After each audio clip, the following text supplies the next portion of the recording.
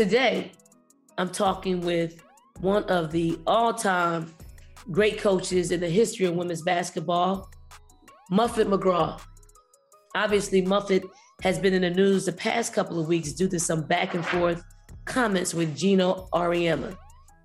We talked about their beef in this discussion, but I wanted to give some context to when the conversation happened and what I think about it now. I spoke with Muffet at the end of December. This was in the middle of the back and forth with Geno, so you'll notice we don't address some of the later comments that were made.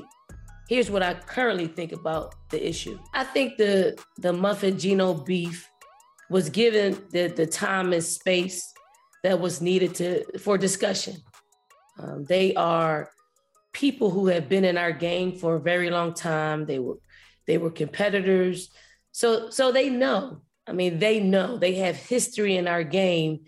And when the historians of our game speak, we give them a space to talk, to banter, to discuss colorfully. I think when Muffet and Geno speak, it's always good for the sport. And I'll say this. They have a relationship, whether it be a competitive relationship. So I don't mind them disagreeing on a topic. Well, here's what happens. We have other people who only cover our game when they think something negative is occurring by some of our great coaches. I love it because the people who really follow our sport, they get to have a different type of conversation.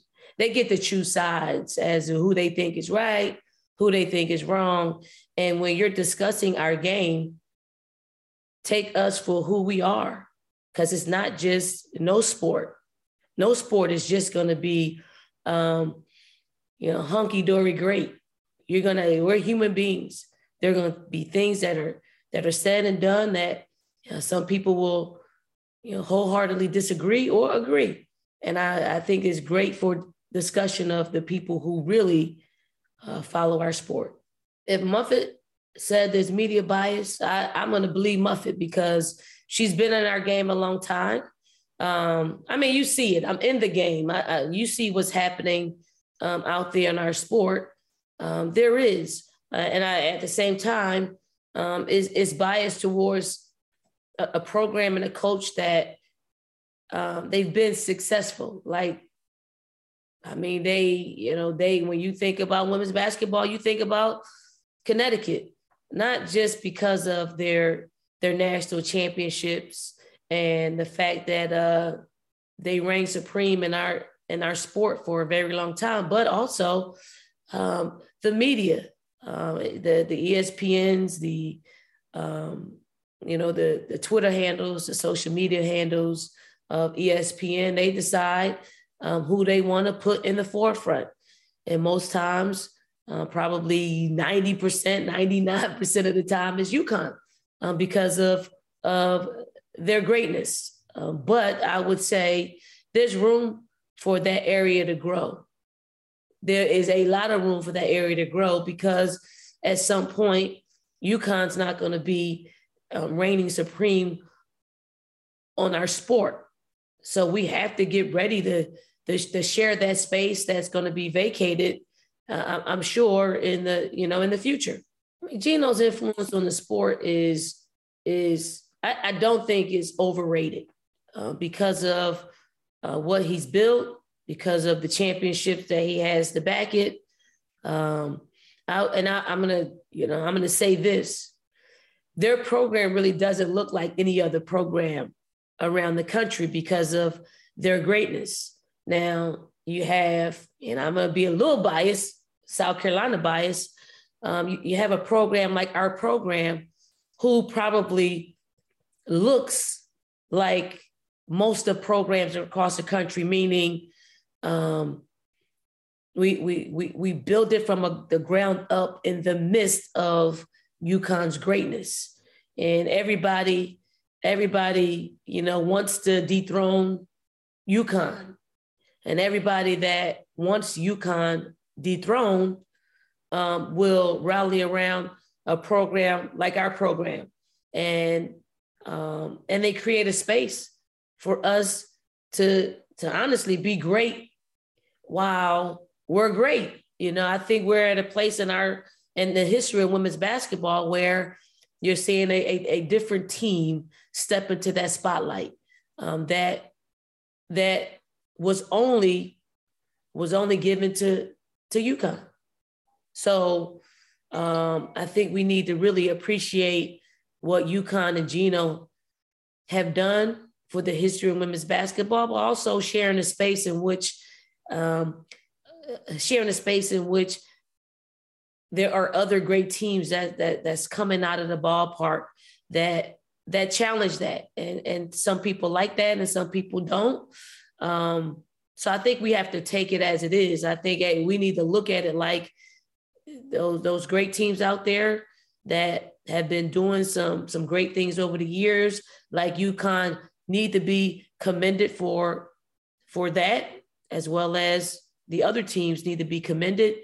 And that space should be shared because there's room for everybody to eat, as they say, these young kids say. Is there room for everybody to eat in our sport?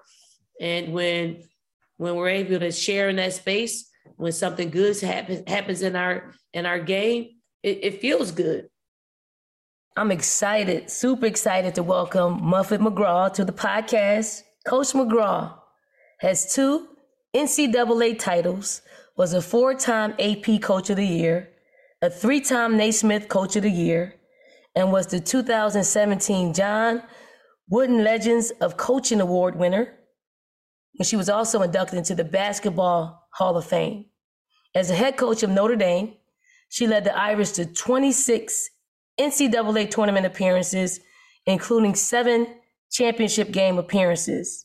Muffet retired in 2020 with 936 career victories and a 76.2 winning percentage.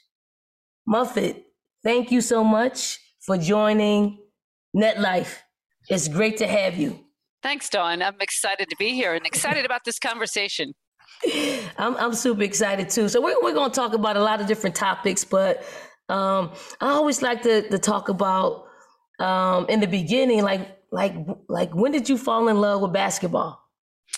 Well, I played basketball, and of course, my age, we just started playing basketball when I went to St. Joe's in Philly.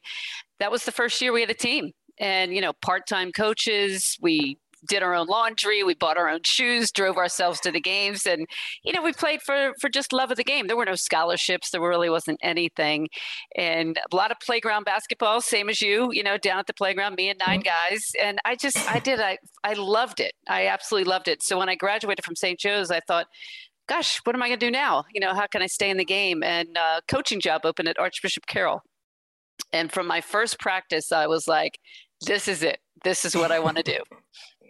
So it's amazing how when you're passionate about something, a lot of times people can't walk into their passion, but you knew what you wanted to do from the very beginning, and you've certainly made your mark in our game.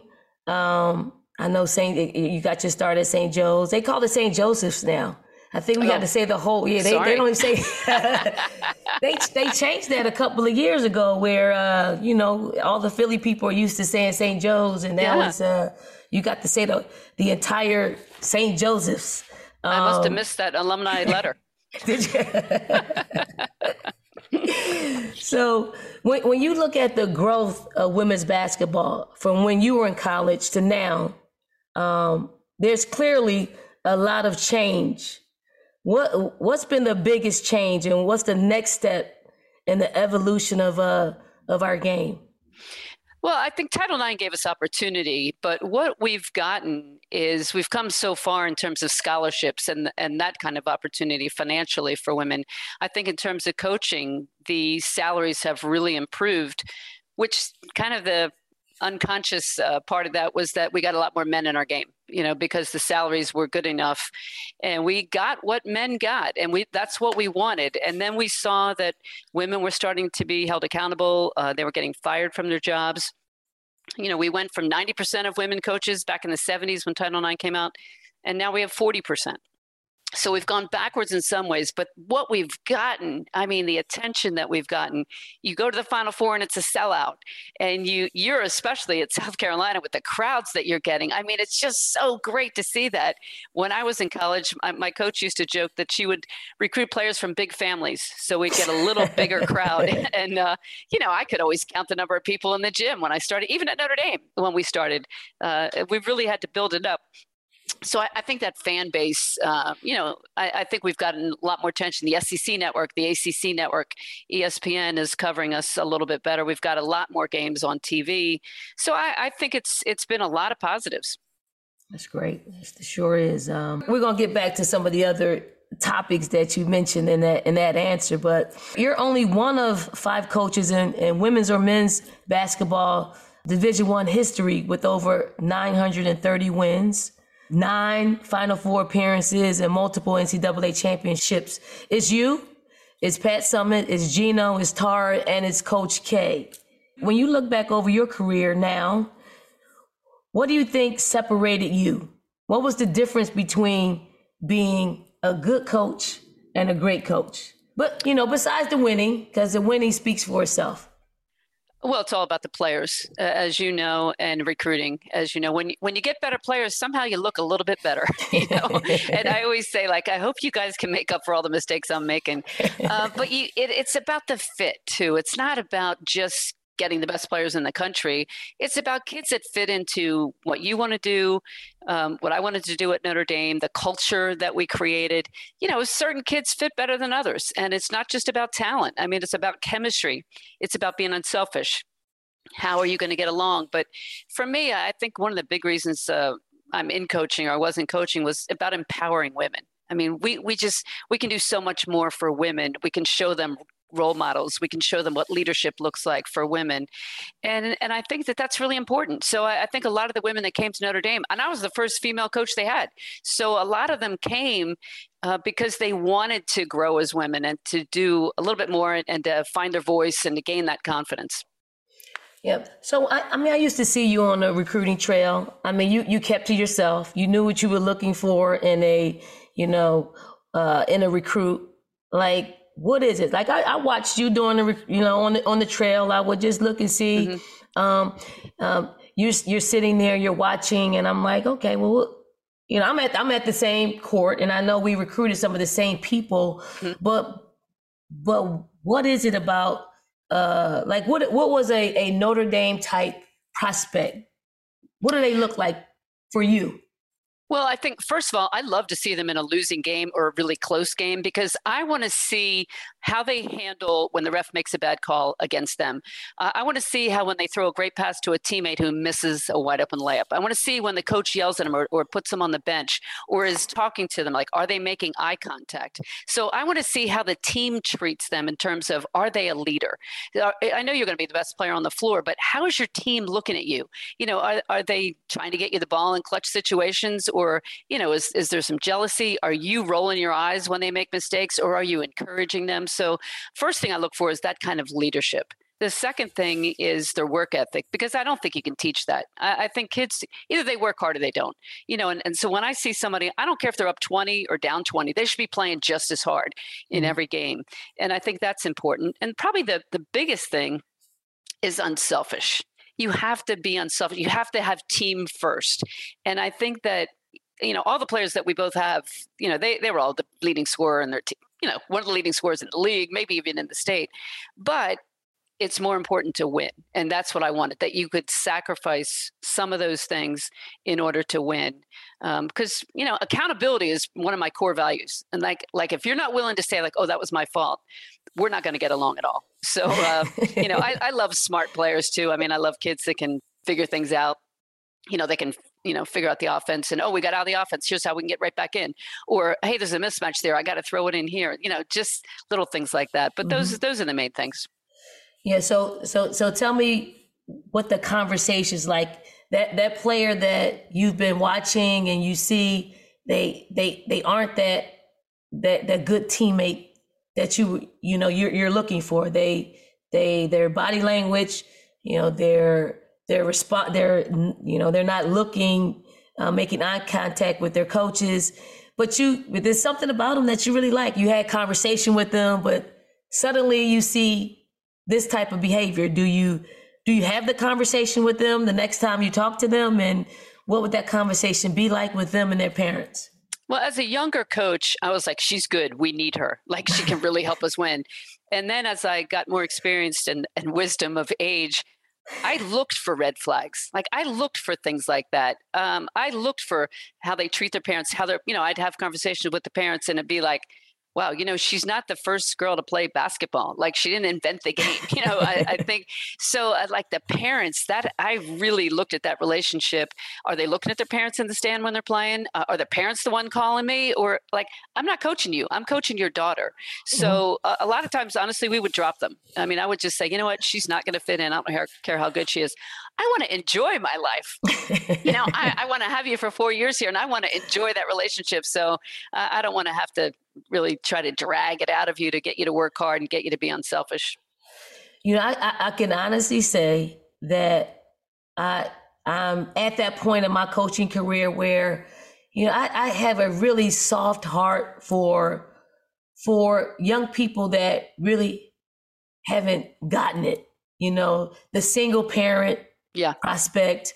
Over the years, like I've really I feel like if I can help them, they can help a mass of people when they go back to their neighborhoods. Now, that was my thought very early on in my career and throughout my career. And then probably, I would say over the past 5 to 7 years, that started to change. And then I sound more like you in that I look at that relationship with their parents. Like, if they don't respect their parents, there's no way they're going to respect me nor our coaching staff. So I don't go there. Like, that's a prerequisite for me in coaching now, is that what kind of relationship do you have and respect that you have for your parents and your siblings? Cause that is a indicator of who you are as a person. And I'm with you at this stage in my career. I don't want to be the motivator. I don't want to be the one that is the change maker for them in that way, because I find that it takes too much time away from your team trying to get that player to that place. And I guess it just comes with age. Well, you figured it out a lot earlier than I did. But you waste all your energy sometimes on one kid. Yes. And you think, what about the rest of them? These kids that are working hard and doing their job, like, they're not getting the attention they deserve. Yes, that's so true. That's so true. So let's talk a little bit about, you recently made some comments about ESPN being biased towards UConn. Both Candace Parker and Simone Augustus have commented this year about Geno's influence over Team USA's program. First off, can you just explain to our listeners who might not have heard what you meant by ESPN being biased towards UConn?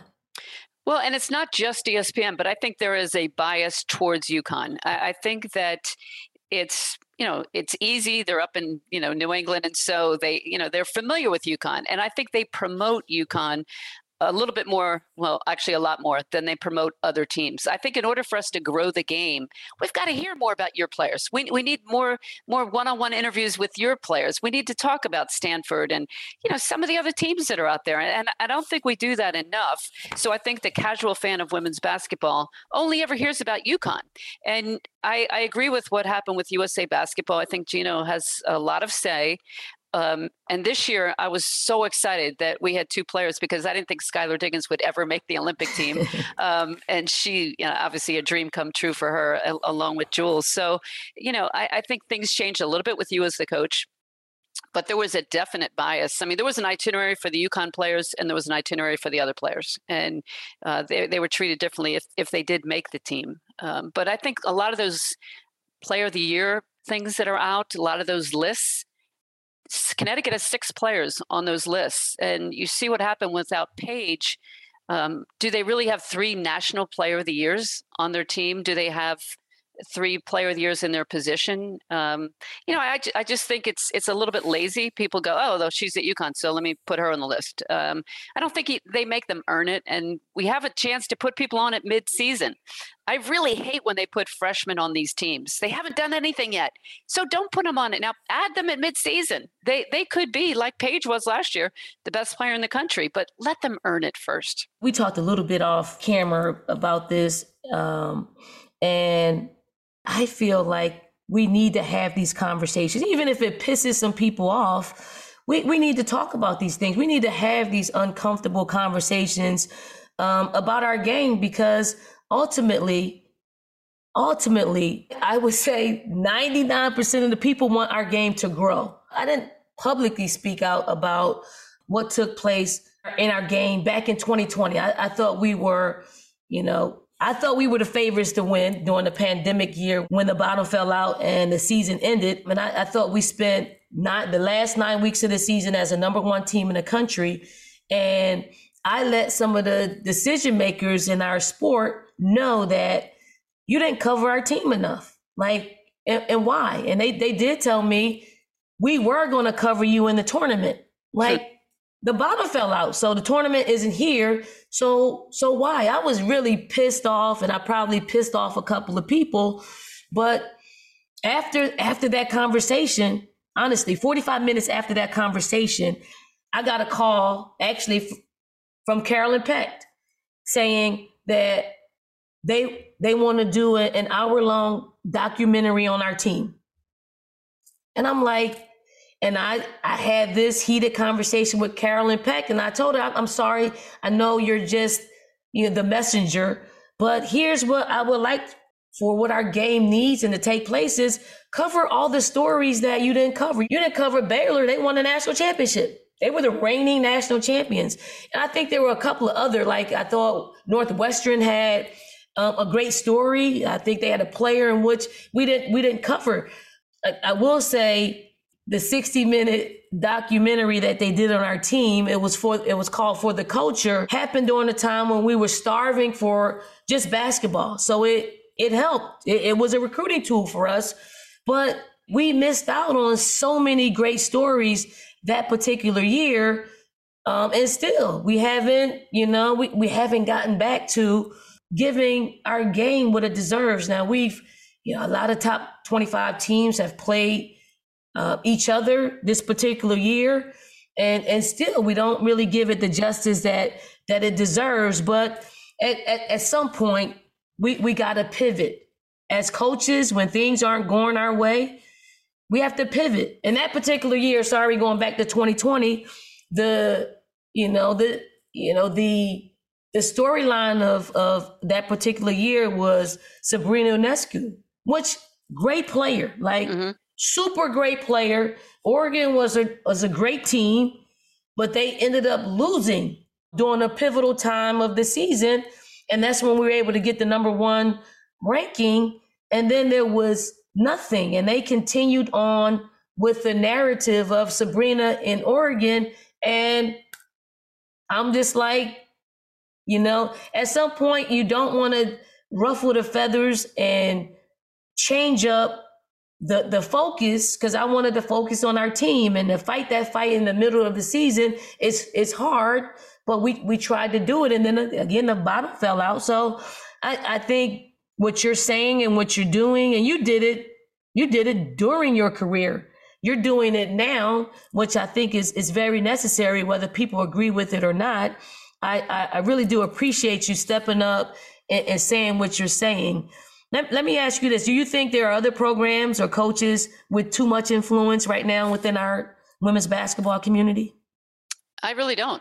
No, I don't. I think Geno has the most influence out of everyone. But I also think you're absolutely right. A lot of times as women, we just take what we get, right? We're just like, oh, we're just going to go along and watch, and this is wrong, but I'm not going to say anything.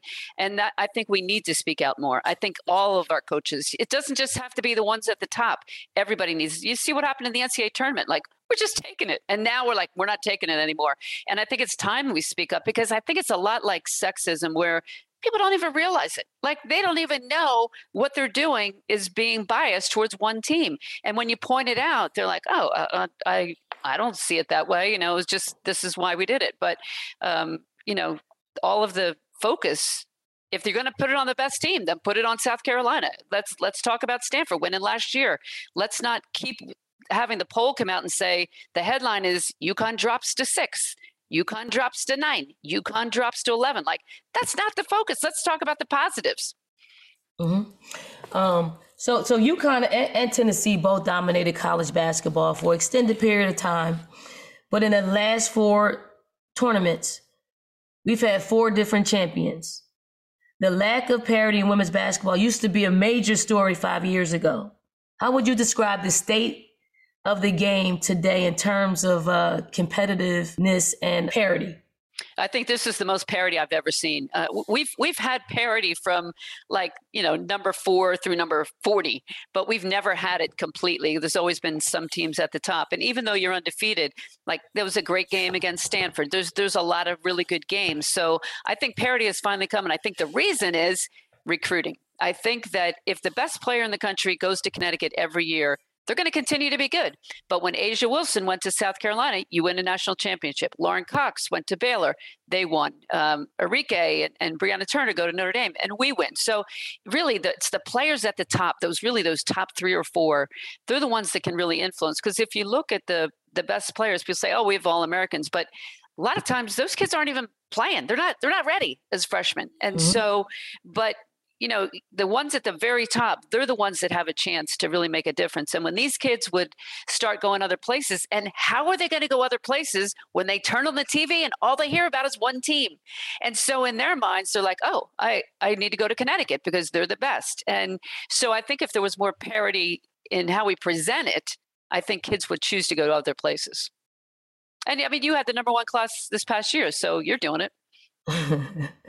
We do that, and you said something that probably hit more home here at South Carolina with our number 1 recruiting class, and it is some of the younger players aren't ready yet. No. Our class, and it's unfortunate too, when we've played the type of schedule that we've played, we really didn't afford them to get acclimated. We dove in and we played some top teams in the country, a lot of them, and it's hard. It's hard to break into the core of our players, but we've been very fortunate to attract some of the best talent in the country, and they wanted to do something different, and I'm happy they decided to come to South Carolina to do something different. Yes, and kids today they want instant gratification. They're not willing to wait. I've got kids in the WNBA who didn't start until they were juniors. They waited, they put in the time, they played behind good players, they learned a lot, and they ended up having a great career. But kids today and really it's the parents. I think the kids are pretty happy, and they understand. They know their role. They see what's happening at practice. They know they're playing behind some veteran players, and I think that it's the parents. Yep. So in 2019, you made headlines during the tournament talking about the importance of having female coaches, saying that you wouldn't hire another male assistant, while also calling for more female leadership. People talk about the idea of gender equity all the time, but you were very adamant that it starts with hiring women. Can you explain why that was such a strong focus for you? Well, that's the first time. We had an all-female staff for the first time. I do hire men, and I have, of course, in the past hired some great assistant coaches that have gone on to good things. But when I hired Beth Cunningham, we suddenly had an all-female staff, and suddenly it was big news. We went to the Final Four. I was the only female head coach and the only one with an all-female staff. And people kept asking about it, and it was the most successful tenure in the history of the program. But I really believe that for these young women that we're coaching, they have to be able to look up and see somebody that looks like them. They have to see women in power positions, in leadership positions, because that is showing them that they can do it too. And we have a lot of good men's coaches in our game, and I wish they would hire women on their staff and get more women out there. But when the job opens, we're reluctant to apply, and that is a problem that we have as women. Men they're going to pick up the phone and call, say, "Hey, I want the job. I'll be great." But women, we lack that confidence sometimes, and so if we can empower our team, our players, and get them to have that level of confidence and continue to support women, like what you did with all the female Black coaches across the country when you shared the net with them. We need to do things like that where we can help. We can mentor them. We can support them. We can promote them when jobs open. And that's what we need to do more of. But we need more women in charge. Speaking of women in charge, do you think having more women in charge might have helped avoid the weight room fiasco in last year's NCAA tournament? Oh, absolutely. I think, first of all, the NCAA, it's problematic because nobody is in charge of looking at the men's and women's tournament and saying, oh, wait a minute, there's something wrong here. I mean, they didn't even notice. And that's what I'm talking about. Same thing with what we were talking about earlier with the bias. They didn't even know. They didn't look. They didn't care. And so we had to speak out. And since we started to speak out, things are starting to change. So you have to have those uncomfortable conversations. If we want to change our game, if we want to grow our game, we have to point out the inequities in everything across the board. Then would you feel differently if there were more female coaches in men's basketball? I'm not as big on whether men were in the men's game. I think we could be. I think that there are in the NBA. I mean, they're doing a great job as assistant coaches. It could happen at all levels. I'd love to see it happen at the young levels. When your son and daughter goes out to play soccer, it's always somebody's dad coaching the team. They play basketball. It's always somebody's dad coaching the team. And I think they start this whole socialization of going, oh, men are in charge. And maybe if women started earlier, but I just want women to coach women. I mean, I want them to succeed. And why do people look at it as if going to the WNBA is a step down? That's our game. That should be the pinnacle of our games. I would love to see a lot of those assistants in the NBA come over and be head coaches on the women's side. Okay, cool.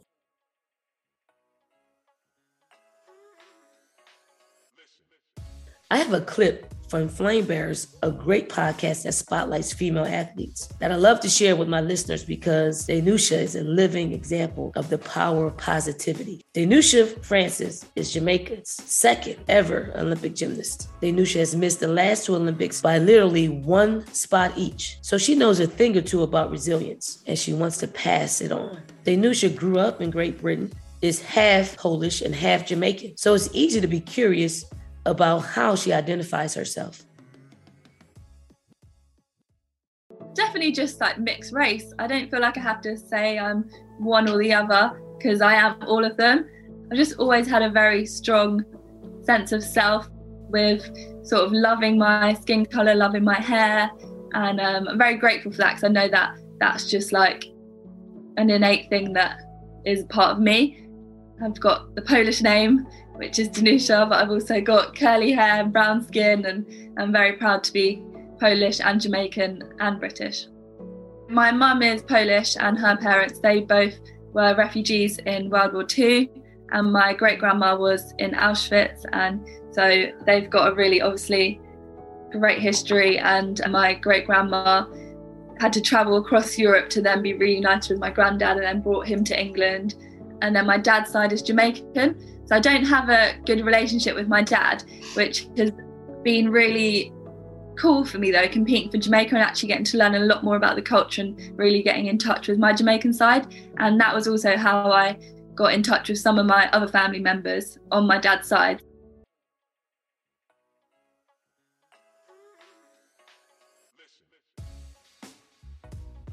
Listen to Danusia's full episode on Flame Bearers to learn more about what it means to her to represent Jamaica and the power of positive manifestation. We're going to switch topics a little bit. You played pro for a season in a WBL before starting your coaching career.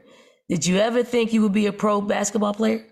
No, what a dream come true. I mean, I was playing a league with Annie Myers and Carol Blazejowski. I mean, all of the greats in our game. And I remember we played in California for the California Dream, sitting out there just thinking, oh my gosh, I'm playing basketball and I'm getting paid. Of course, we didn't get paid every week. And, I made $11,000 was my contract. And I thought I was just living the dream. I mean, it was phenomenal. And, you have to start out with that. to get to where we are now with the WNBA. And isn't Kathy Engelbert changing things? I mean, she's doing a fantastic job at the head of our game. She sure is. You know, you, Annie, Blaze. Well, talk about the level of play in the WBL when you were playing professionally. Well, there were so many great players, but you didn't really hear about them because you didn't know about them unless you played them, unless you were a team that was, in the NCAA tournament back then, and actually it was AIAW tournament. So you take the top 16 somewhere, so you get to see some of the good players. But to just be able to be on the court with so many of them, you'd hear about them. Players on the West Coast, we never heard about them. You're playing them for the first time, and you're saying, "Wow, there's a lot of great women's players out here." Mm-hmm. You get to experience the WNBA in its 26th season. You got a Notre Dame grad, you got Jewel Lloyd, you got Jackie Young, you got Enrique, you got Kayla McBride, you got Skylar. You got all these players in the WNBA. Do you find it difficult to cheer for any one of them, or you just cheering for when they're out there playing? Like when they're going head to head. I cheer for individuals, not teams. Right. So it's great here because we can go to Chicago or Indy, and we get to see a lot of great games. And so I have a player in Indy, Lindsay Allen. So when people come in to play her, I'm just like cheering for Lindsay, and then I'm cheering for K-Mac or Skylar or whoever else is out there. But yeah, I just cheer for individuals. I mean, what do you hope to see in the future from the WNBA? I'd love to see them increase the salaries so that these women don't have to go overseas. It's such a lonely life. I don't know if you played over there, but it just is so hard. You're away from your family. It disrupts your life, and they have to do it to make money. And so if we could get to a point where the WNBA was a job that could support them throughout, and then, you retire, and I don't know what you get when you retire, but you aren't paid that much when you're there. So it's not like you can retire at 30 and be set for life. I mean, you got to find another career. So more money, bigger salaries. Our future WNBA players cannot go overseas and put their bodies through so much. They have to put their bodies through so much. I did go overseas and play for like 3 years. And I can honestly say it really wasn't for me. And I probably went over during the time in which we didn't have the internet. We didn't have FaceTime. We had landlines. And my phone bill was like $2,000 a month. And I wasn't even getting paid that much, but I needed the taste of home. So let's talk about your future from coaching. You transition to working in front of the camera and also teaching at Notre Dame. Are you 100% sure you aren't going to want to get back into the game on the sidelines? Oh, absolutely not. I mean, I see what you're going through. No, thank you. Between this NIL and the transfer portal, and honestly, this generation is a little bit different too. But I lived my dream for 40 years, and I am very happy to be on the sideline cheering Nia Ivey on, who's doing a fabulous job. She's doing great. And I love teaching. I'm teaching a sports leadership class, and it's so much fun. It's all coaching. It's everything we learned in coaching.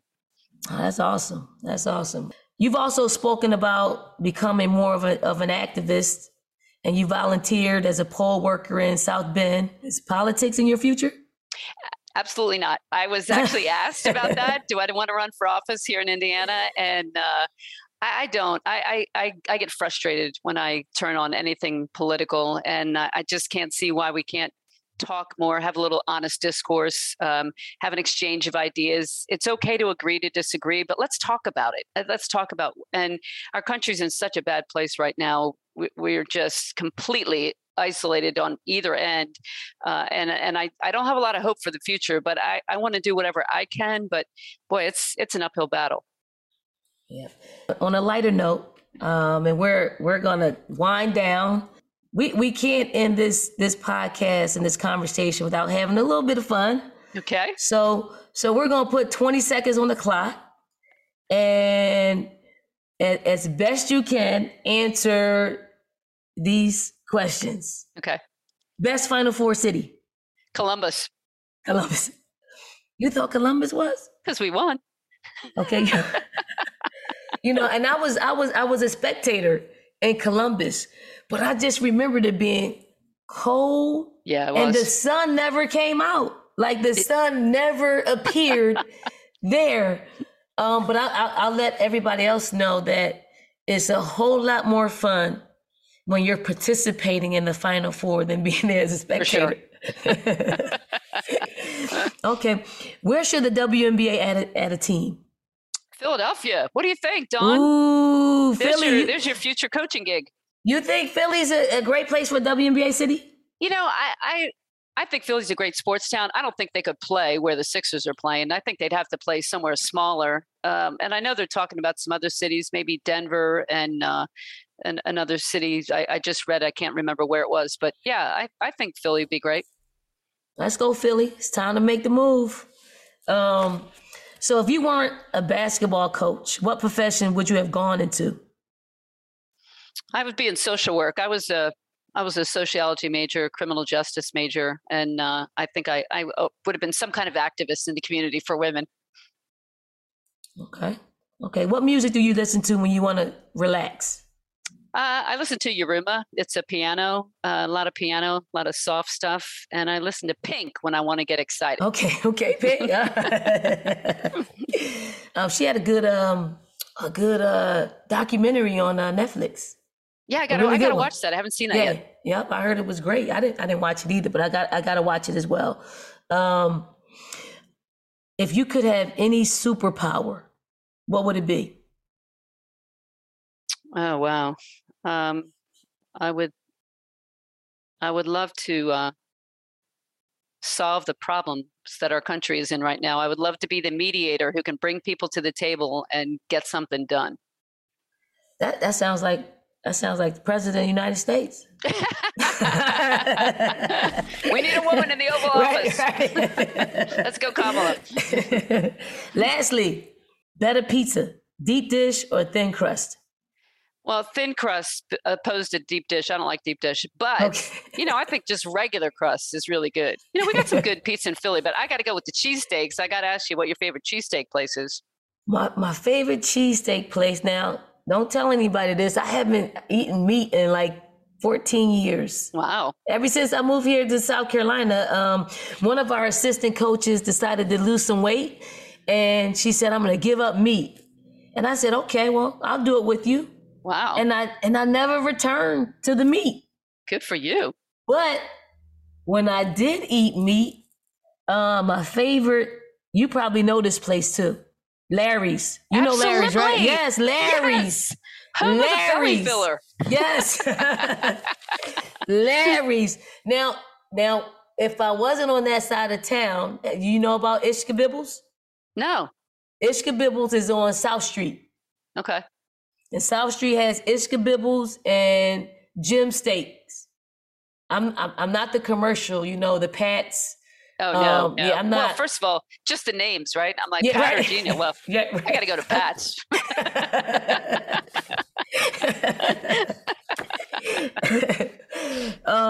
So on this podcast, I'm talking leadership, disruptors, change makers. It's hoops, it's politics, it's pop culture. It's the net sum of life.